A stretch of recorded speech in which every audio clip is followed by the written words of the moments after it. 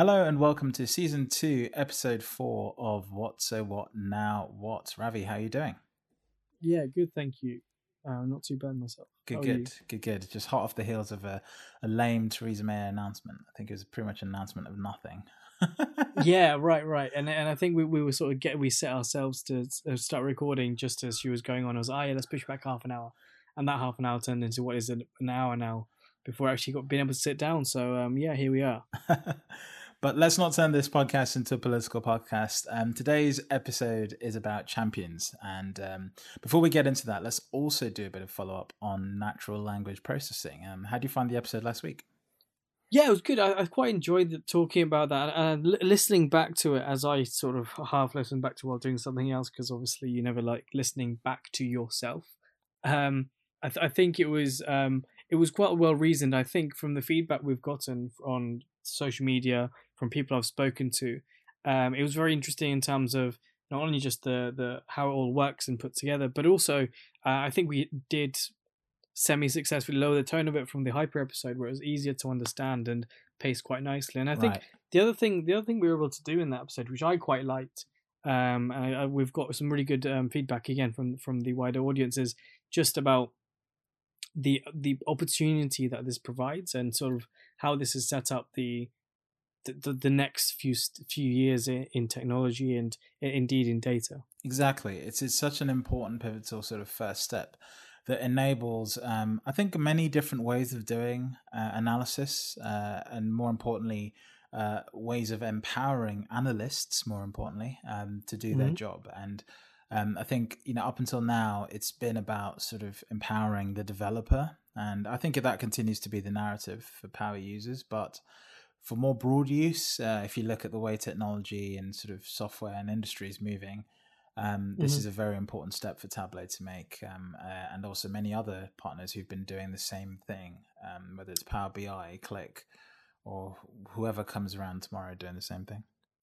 Yeah, exactly. And the other thing that's also worth mentioning here is the fact that it's not that it's easy to forget that business isn't comprised. I think this is going to touch on what we're going to talk about today, actually, but it's not actually comprised of analysts and developers, right? If you think about like the largest businesses in the world, they're not made of. Not everyone's an analyst, right? Not everyone's sitting down and building dashboards or charts and has that mindset of trying to investigate stuff. And this sort of gives that data to the users to want to use one of the marketing phrase at your fingertips, right? It's literally there for you to start typing and being a bit more natural and asking those questions and getting a computer understanding it and then giving that answer back to you. In many ways, I think being an analyst is only part of many people's jobs, and the very few people who are exclusively analysts, as it were. So, this kind of power kind of really helps. We had a bit of a joke at the beginning of the podcast about our name, and it's probably about time we change that, right?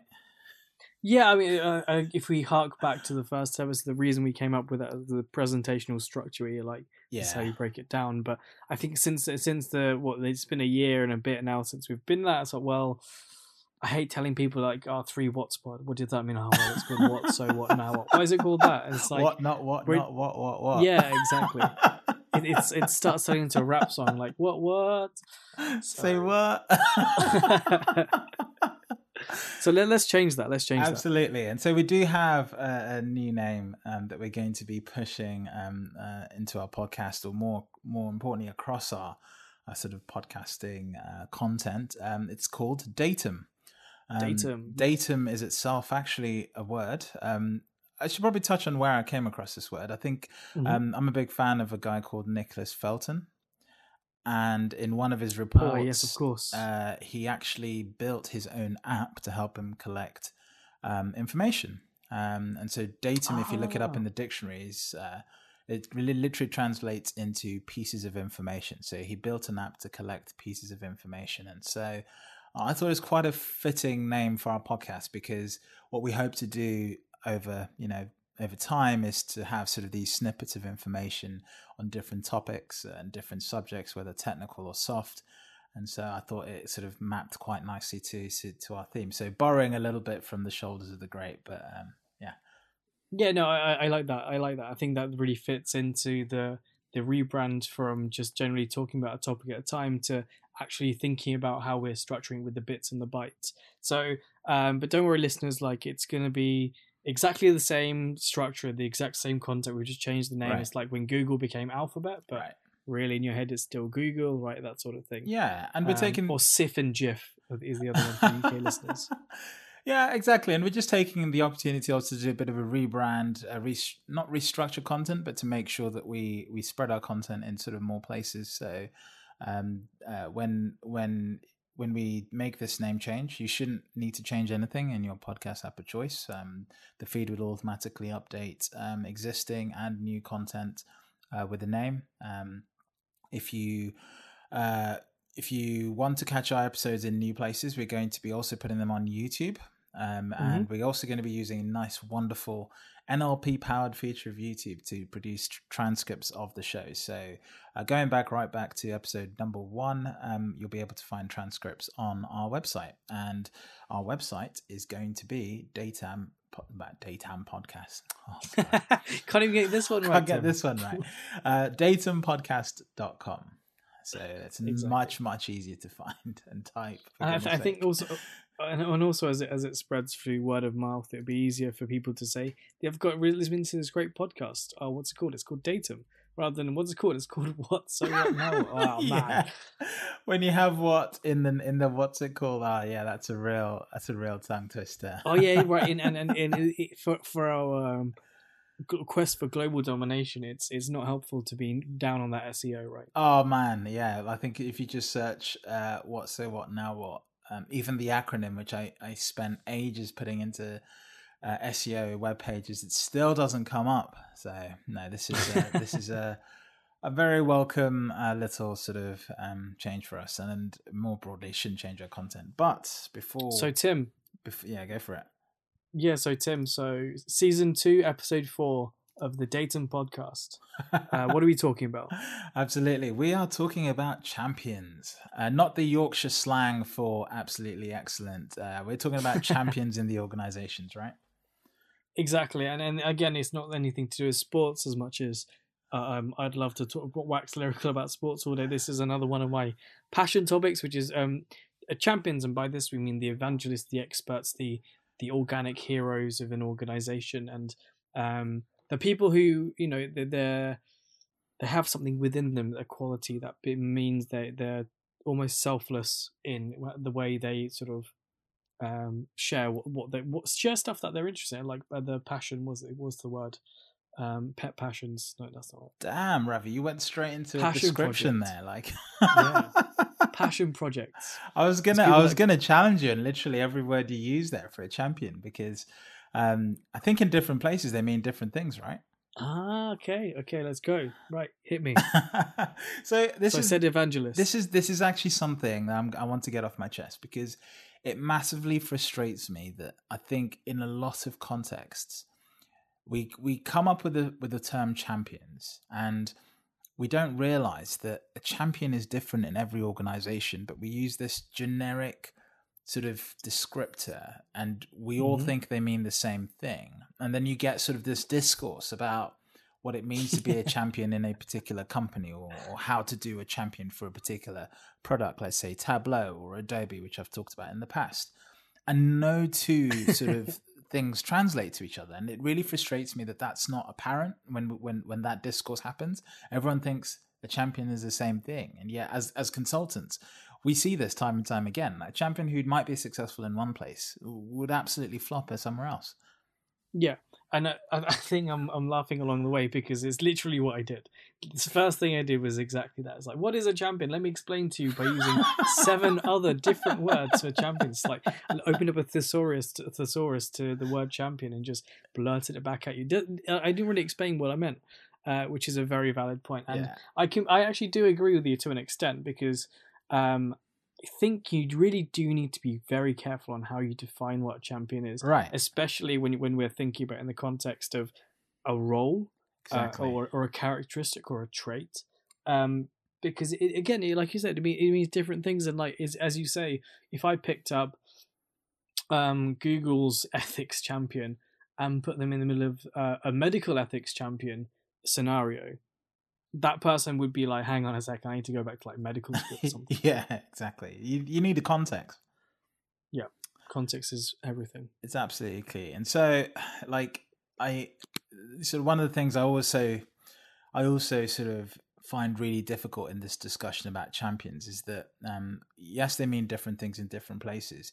However, I think people do need some sort of commonality in the way they find them. So whilst, different people have different qualities, and that's intrinsic in the way that, just people in an organization work, you need some sort of, I'm going to say, common way of cultivating champions, because it's not sustainable in an organization to go around to each individual, figure out how they work, and then try and bring out the champion in them, right? You don't have time to do that. You kind of need a way of cultivating champions in an enterprise situation where you have thousands of employees who are accessing an analytical bit of software, right?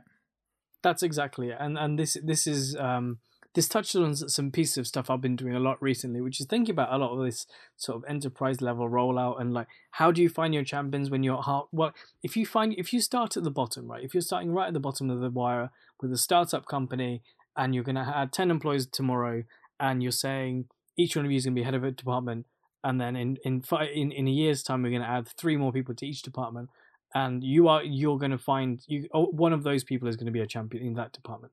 Right. That's easy. Like, well, not easy, of course, because startups are never easy and there's all sorts of stuff going on. But in a hypothetical world, in a ceteris paribus, all things being equal scenario, that's perfect. Right now, companies who want to find champions and grow champions and have this champion mindset, they don't stop working just because someone wants to have this global strategy for building this culture, right? Because cultural change management takes time. Cultural change takes time.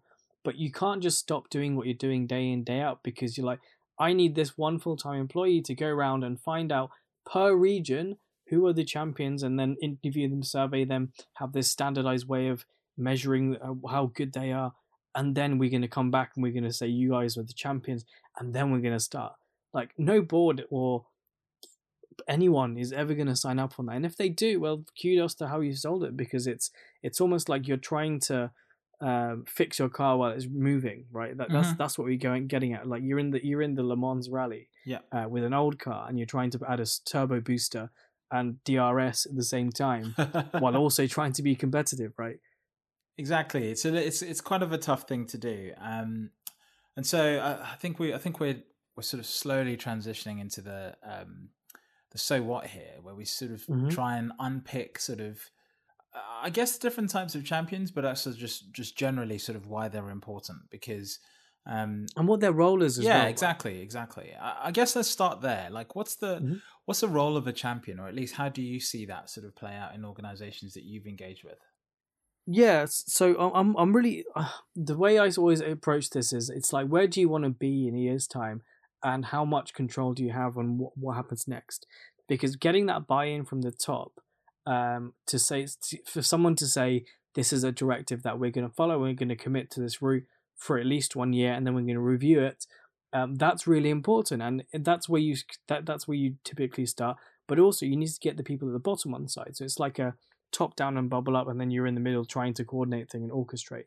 Now, the role of the champion basically is because most firms have the pyramid structure, right? Mm-hmm. So there's a few people at the top and many people at the bottom, and no directive from the top will influence and make some people at the bottom do exactly what you tell them to, no matter how hard you try, no matter how much incentives you put in. And again, this then comes back to my behavioral economics love, right? A bit where you can nudge and incentivize and do all these different things to change people, but really what you need is to use almost like a sales strategy, right? Where you land and expand. You basically plant people and enable those people in those different parts of the organization to become an extension of yourself and the vision that you want to embody, right? And therefore a vision that the directive embodies. It's a really difficult thing here, because even with all those things, right, things still go wrong, right? Even with all those sort of targeted efforts, and very structured and very organized sort of approach. Mm-hmm. In more ways than sort of a very simple job description to do, like, I don't know, let's say development work or a role description in an organization to do a specific thing. A champion sort of job description, as it were, is kind of just to do whatever's required to get the company forward, or sort of push the mission of the company forward in a way. But there's no real direction of where that is. No, and that's where personality traits really come into it, right? Because that person has to have a vested interest, right? They have to actually want to do it, like, because if you tell someone, they can easily retort, I'm doing my day to day. It's not part of my job description. If you want to pay me more or change my role, then yeah, I'll do it. Otherwise, why should I? What is it in it for me, right? Because this is generally how we work. That person then also has to have a desire to learn more and develop and almost go beyond. And as you mentioned, it's unwritten, their directives, right? They might have this thing of, I'd love to make this a thing in our company and grow this service and make sure that everyone thinks like I do and sees the value in this awesome thing. But they have to have that drive, and then also feel like they have the tools and the ability to go out and do that. Because as I said earlier, like, these people, very rarely will this become a full-time role. Very rarely. It'd be people doing this on the side as part of their job or as a passion project, to push that needle. And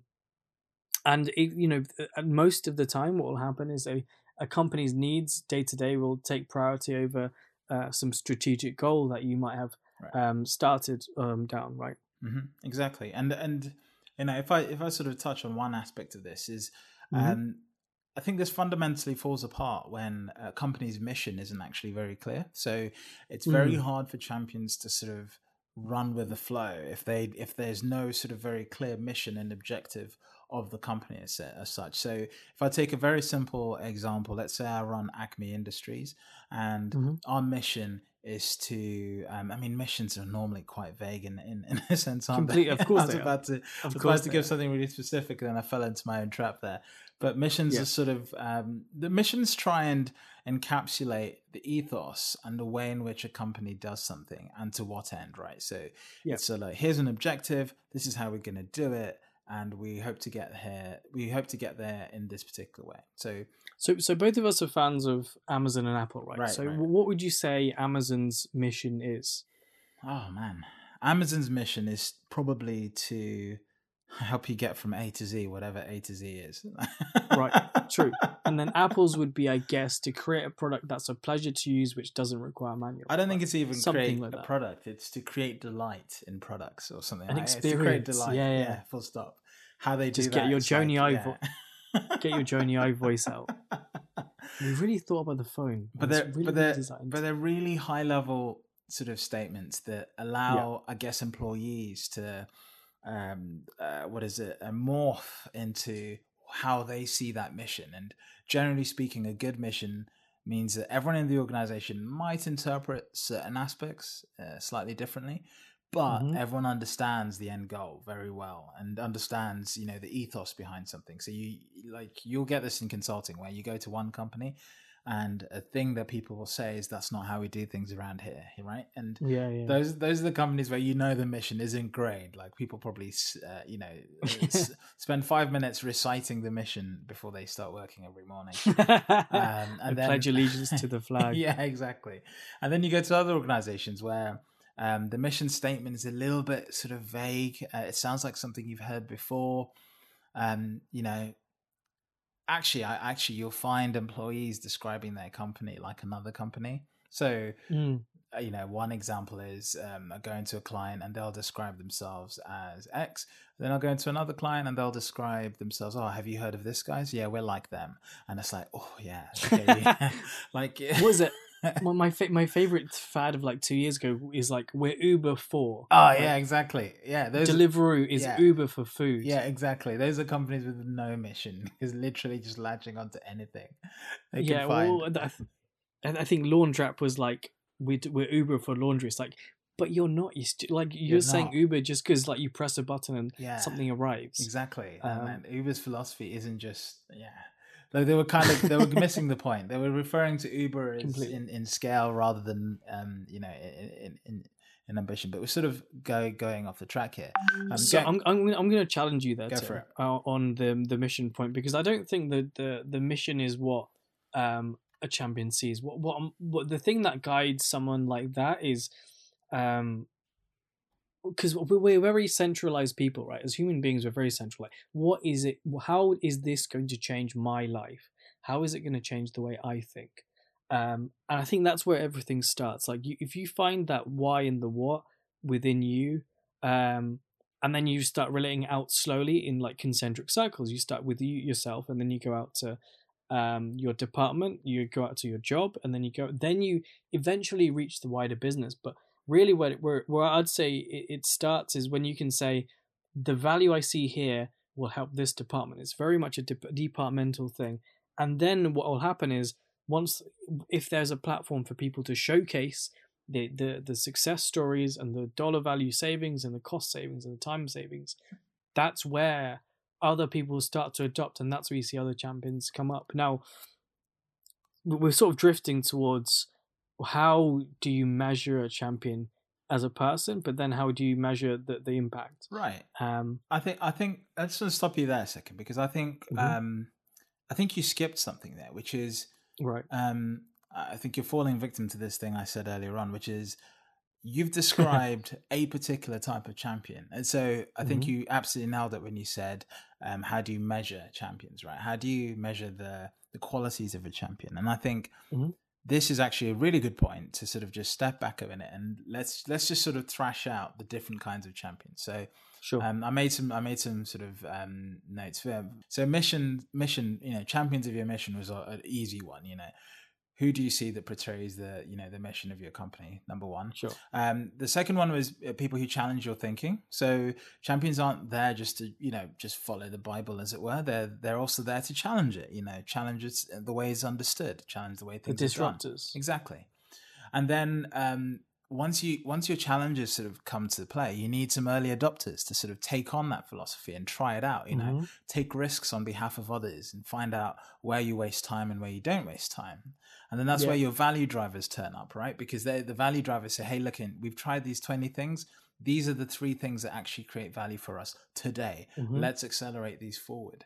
And then to do that, guess what? You need CPD activities, right? So then you have champions. So CPD here being continual professional development. So training at work. So not just CPD of others, so training of others, but also training of self. Because if you're going to go out and show people how to use this wonderful stuff, you might have learned it as an early adopter, but when you have to teach it, it's a completely different thing. So you have to kind of give yourself some training. Maybe train the trainer or some sort of training like that to then allow yourself. And then the last quality in my mind is sort of professional leaders, people who can take all of those things we've just mentioned and package it into an individual, right? And then sort of guide each and every one of those activities through its fruition, as it were. It's sort of to the end conclusion. And so I don't think that champions or a champion has to have all these qualities. I think in an organization you can have different kinds of champions working to the same aim, as long as there's some sort of level of leadership that's bringing the activities of those people together.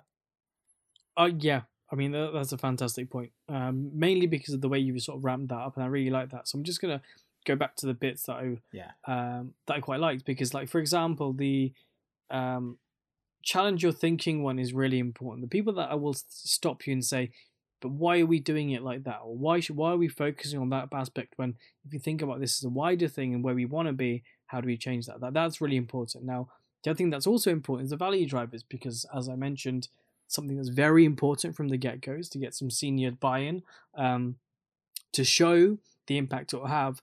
And this is where the early adopters are so vital. The blueprint you set out with these first, like, the first sort of men or women, children who go, well, obviously not children because children don't work, but like the folks that go ahead and start saying, like, right, we're going to do it this way for a period of time, and we're going to set up this framework, and we're going to make mistakes, we're going to learn from them, right? And then what we're going to do is feed that back, and then we're going to try it one more time, and then one more time, and then once we've done it 3 times over, or however many times, or how many few times you want to do it, that's when you can go back to the business and say, hey, so that thing we tried, it actually is going to be a fantastic thing, or maybe it's something we need to tweak something and do something slightly different. Because as we mentioned in a podcast where we talked about platforms, moving away from old school platforms is really hard. Really hard. And also moving away from new platforms as well. Like, I think about Microsoft and Azure. The second you bought into Azure and everything that Azure offers, ripping yourself off that and saying, hey, we're not going to use that, but can we keep Office 365? Yeah. It's not going to happen. I don't know. Yeah. I'd love if the listeners actually had this conversation with a Microsoft rep. I'd love to know how that goes down. It's like it's so easy to get stuck into. It's like, for example, another like more human example is, so few people change their banks. Like a current account. Right. Yeah. Once you've got it, you just keep it. Yeah. What's another one? A washing machine. I once likened a database to a washing machine. You don't change it until it breaks. Exactly. You don't change it until you literally every have decade. To. Yeah. Exactly. It's such a long life cycle.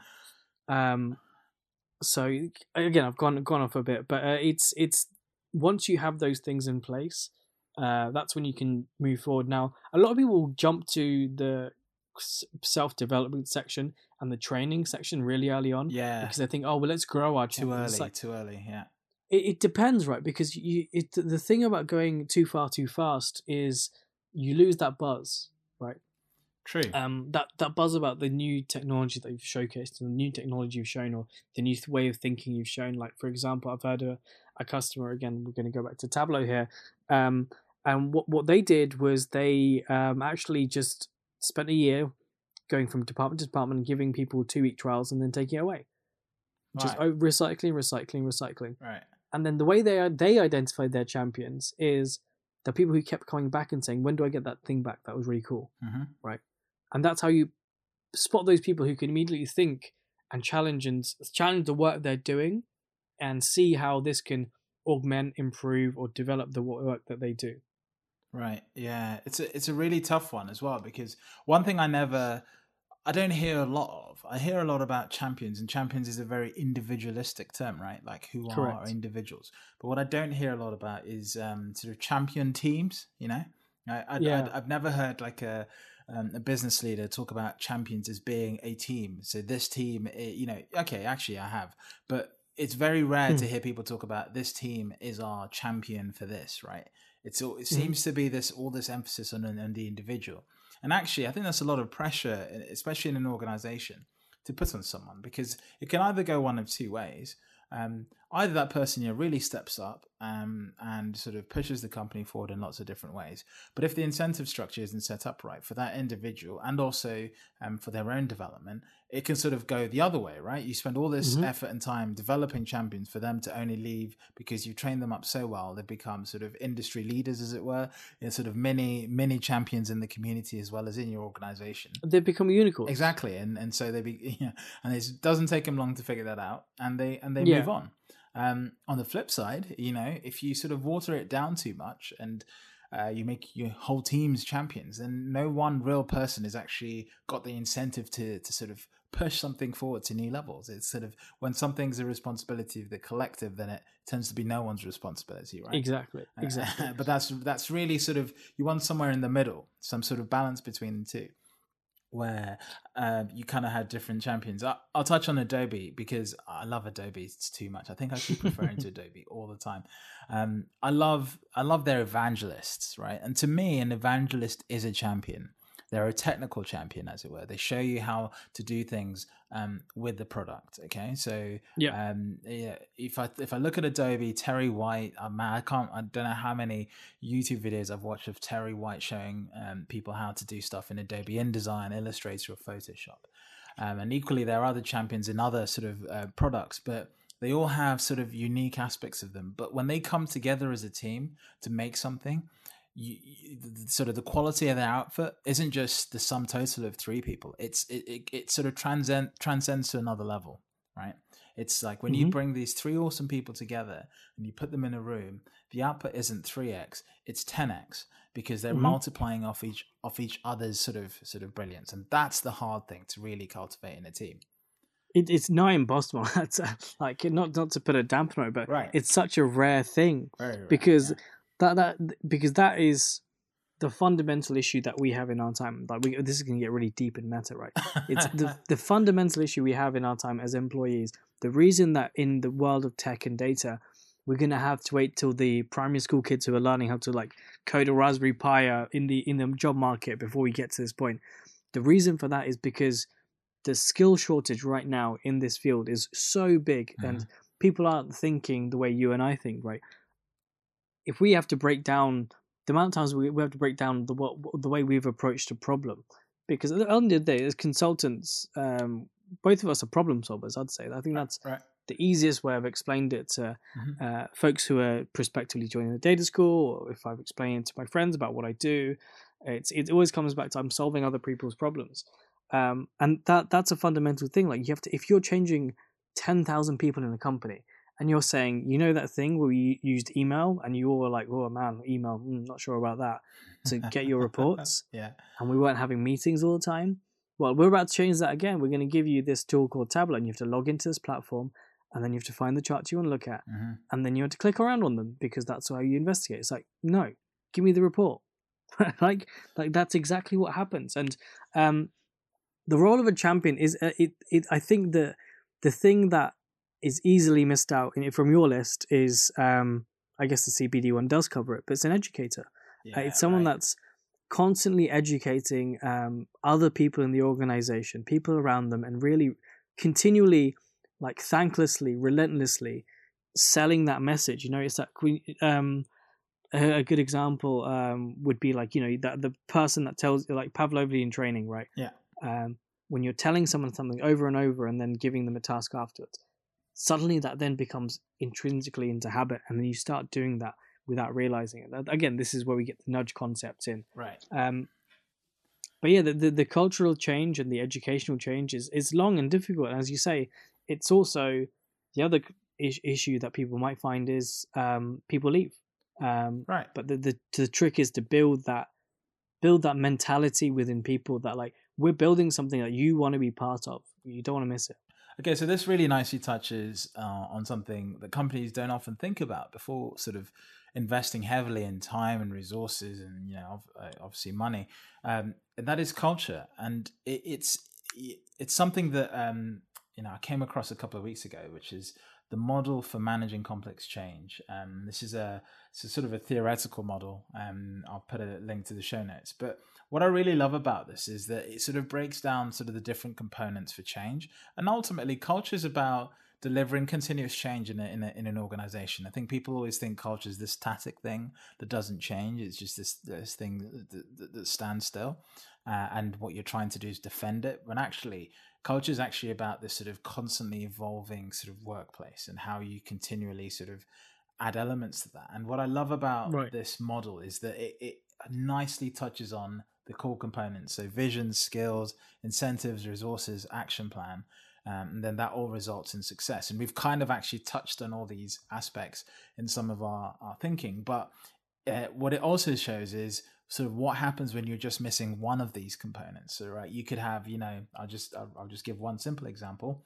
You could have the vision, the skills, incentives, and resources, but completely screw up on your action plan, which means you end up with a false start. And I love that. I love that because it's so easy to just forget this. Yeah, and that's like, if you don't have a vision or a goal or something you're aiming at, and you don't, like, this is how we're going to do it. We're going to start off with this first pilot, then we're going to try this different thing, then try this other thing, and all that's where you get that false start. And I think the next one on that, like this matrix that Tim's referring to, is if you don't have the resources. So you've got the plan, you've got the skills, the incentives, and the vision, but you don't have the resource. You don't have the resources to do it, which means like you're pounding your head against the wall almost. You're talking to, I'm talking about this grand vision that you have about what you're going to do within the actual grand scheme of things, and then suddenly you're like, well, actually, we're going to take 2 people off your team, or we're going to take off, you know, I don't know, 3 different things.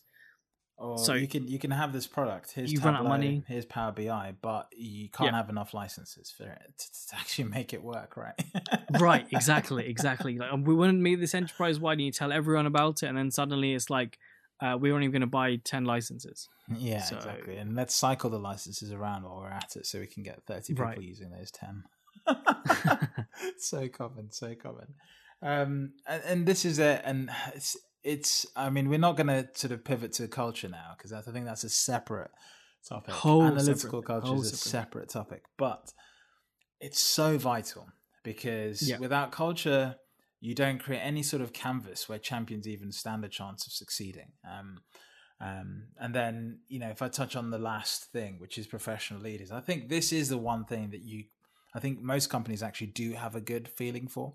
By virtue of other sort of mechanisms in the business. So you tend to find professional leaders are incredibly good at navigating, I'm going to say, company politics. And I don't mean that in a negative way necessarily. I just mean sort of understanding the way your particular organization goes from A to B is really important. And professional leaders are, just naturally rise to the top, because they prove time and time again they know how to navigate this, and they know how to handle these things in lots of I think ways. And I think that's awareness. I think that's awareness of the industry you're working in, the company you're working in. And as you say, those people self-select themselves as like, I want to be 2 rungs higher, so what do I need to do? They speak to the right people, understand the company, they understand what matters to the right people, and then they sell that slice of the dream to them, right? Exactly. And then that in turn allows them to motivate the people further downstream.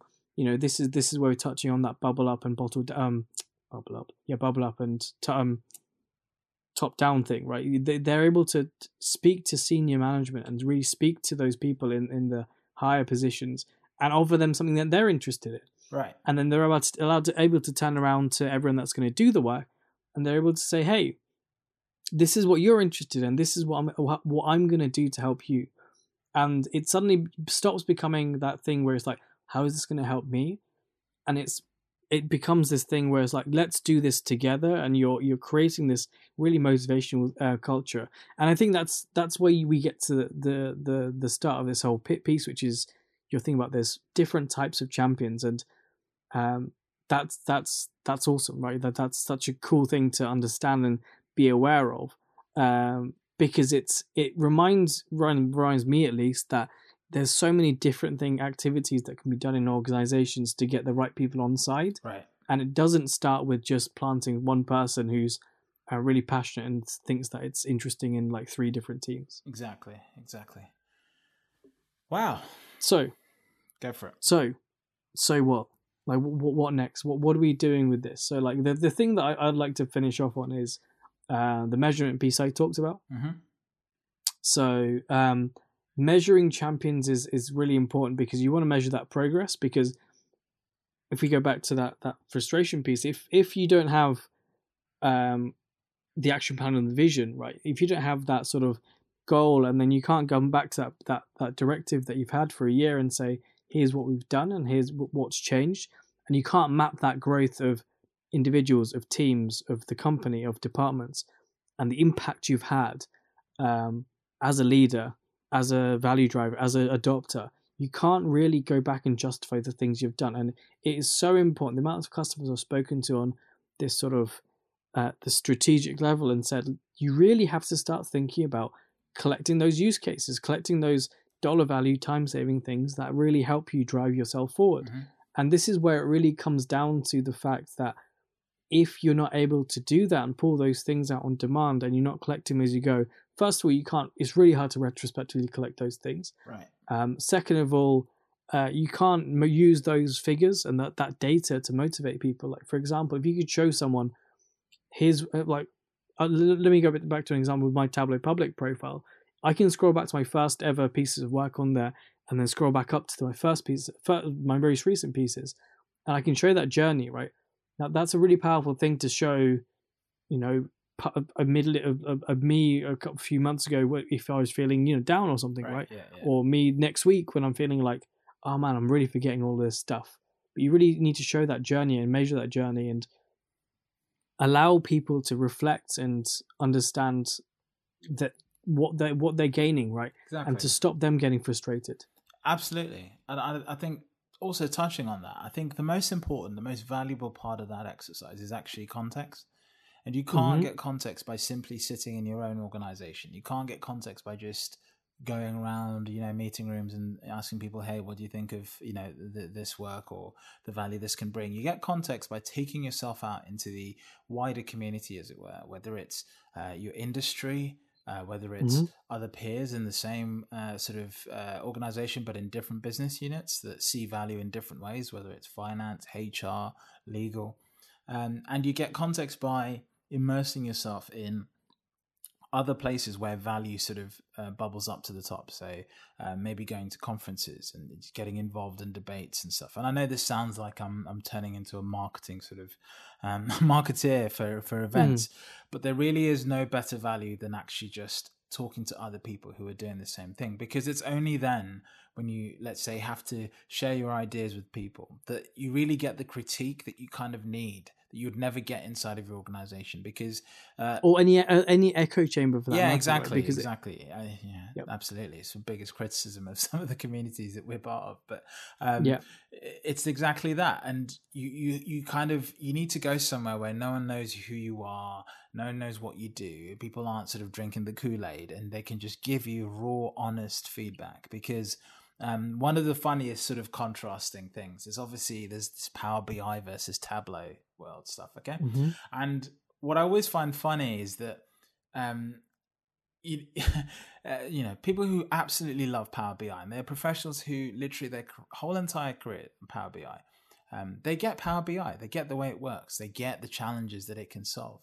Then on the other hand, you have sort of Tableau professionals who, let's be fair, haven't been around as long as Power BI professionals. But on the flip side, they understand the Tableau philosophy, okay? And they have this sort of real friction where they kind of try and go at each other and say, hey, this is better. How can you use that? And how can you do that? And they're arguing completely different points. It's like, somebody who's using Power BI clearly doesn't care about X, and someone who's using Tableau clearly doesn't care about Y. That's why they're using those different things. That's why, with all due respect, they ended up in different places because they see the world differently.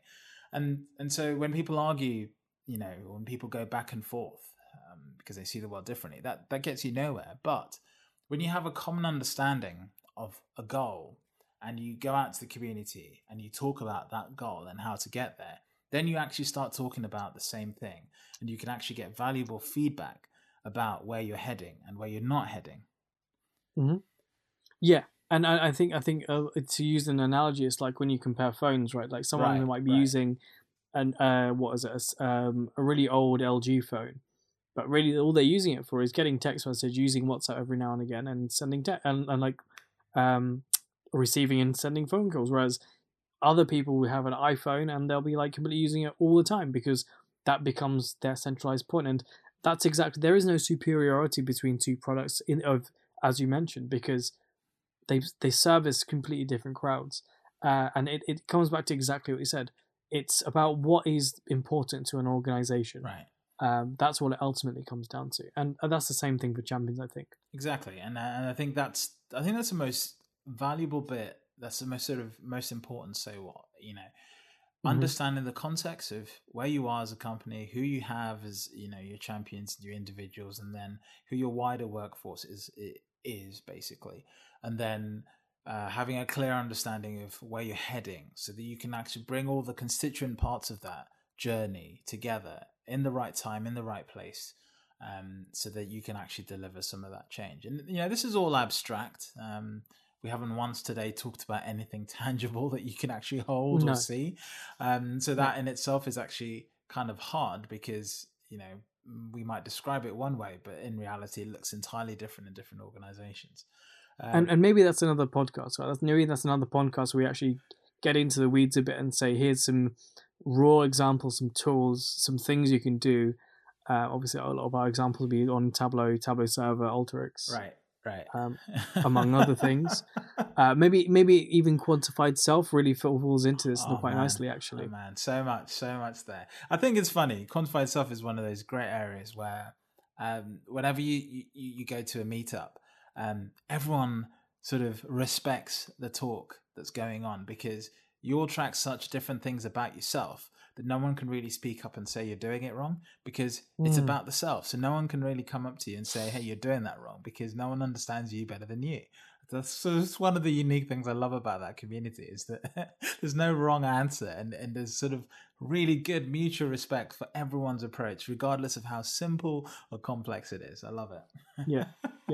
And I think this is definitely for another episode, but a company is definitely doing some quantified self. When you're trying to do some metadata stuff, where you're trying to understand how your company works, that's all quantifying yourself. So, yeah, literally. But hey, that's another in episode. Qualitative or quantitative way, it's the same thing. Mm-hmm. Absolutely. Exactly. Okay, great. I think that's been an episode. This is season 2, episode 4. I quoted earlier season 4, episode 2. Got that the wrong way around. Between this episode and the next episode, as we mentioned at the beginning of the show, look out for a change in name. The album art will also change, or the show art will change. But you won't need to change anything in your podcast player. So if you're listening to us now, then you don't need to change anything. Once the change has happened, our Twitter handle will also change. So that will change to Datum Pod. But again, no need to change which account you follow. We'll just simply be doing a little rename switch. A name swap. On Twitter. So look out for that. Look out for the messages. Help us spread the message, as it were. We're going to be doing a lot of promotion and trying to get more and more listeners involved. Ravi, my Amazon S3 bucket bill went up this month, so we're definitely getting more listeners, which is great. that's my current I love that. I love that. That's our benchmark to see how many listens we're getting. Like, it's quite hard to get that data out of Apple or whatever podcasting app we're using. So we just see how many times that we're being charged for the MP3 to be streamed. Exactly. Right? It's actually just bandwidth and storage. So it's like, okay, we're producing more episodes, tick. And how much bandwidth are we streaming as a percentage of our total storage, basically? And that's basically the number I'm currently using. And I think the pricing is more complex than that. But anyway, when the number goes up, I'm thinking, yes, we're getting more people, because it's a monthly target. So wonderful. Great. Thanks for listening, and we'll catch you in the next show. Cheers, guys. Take it easy.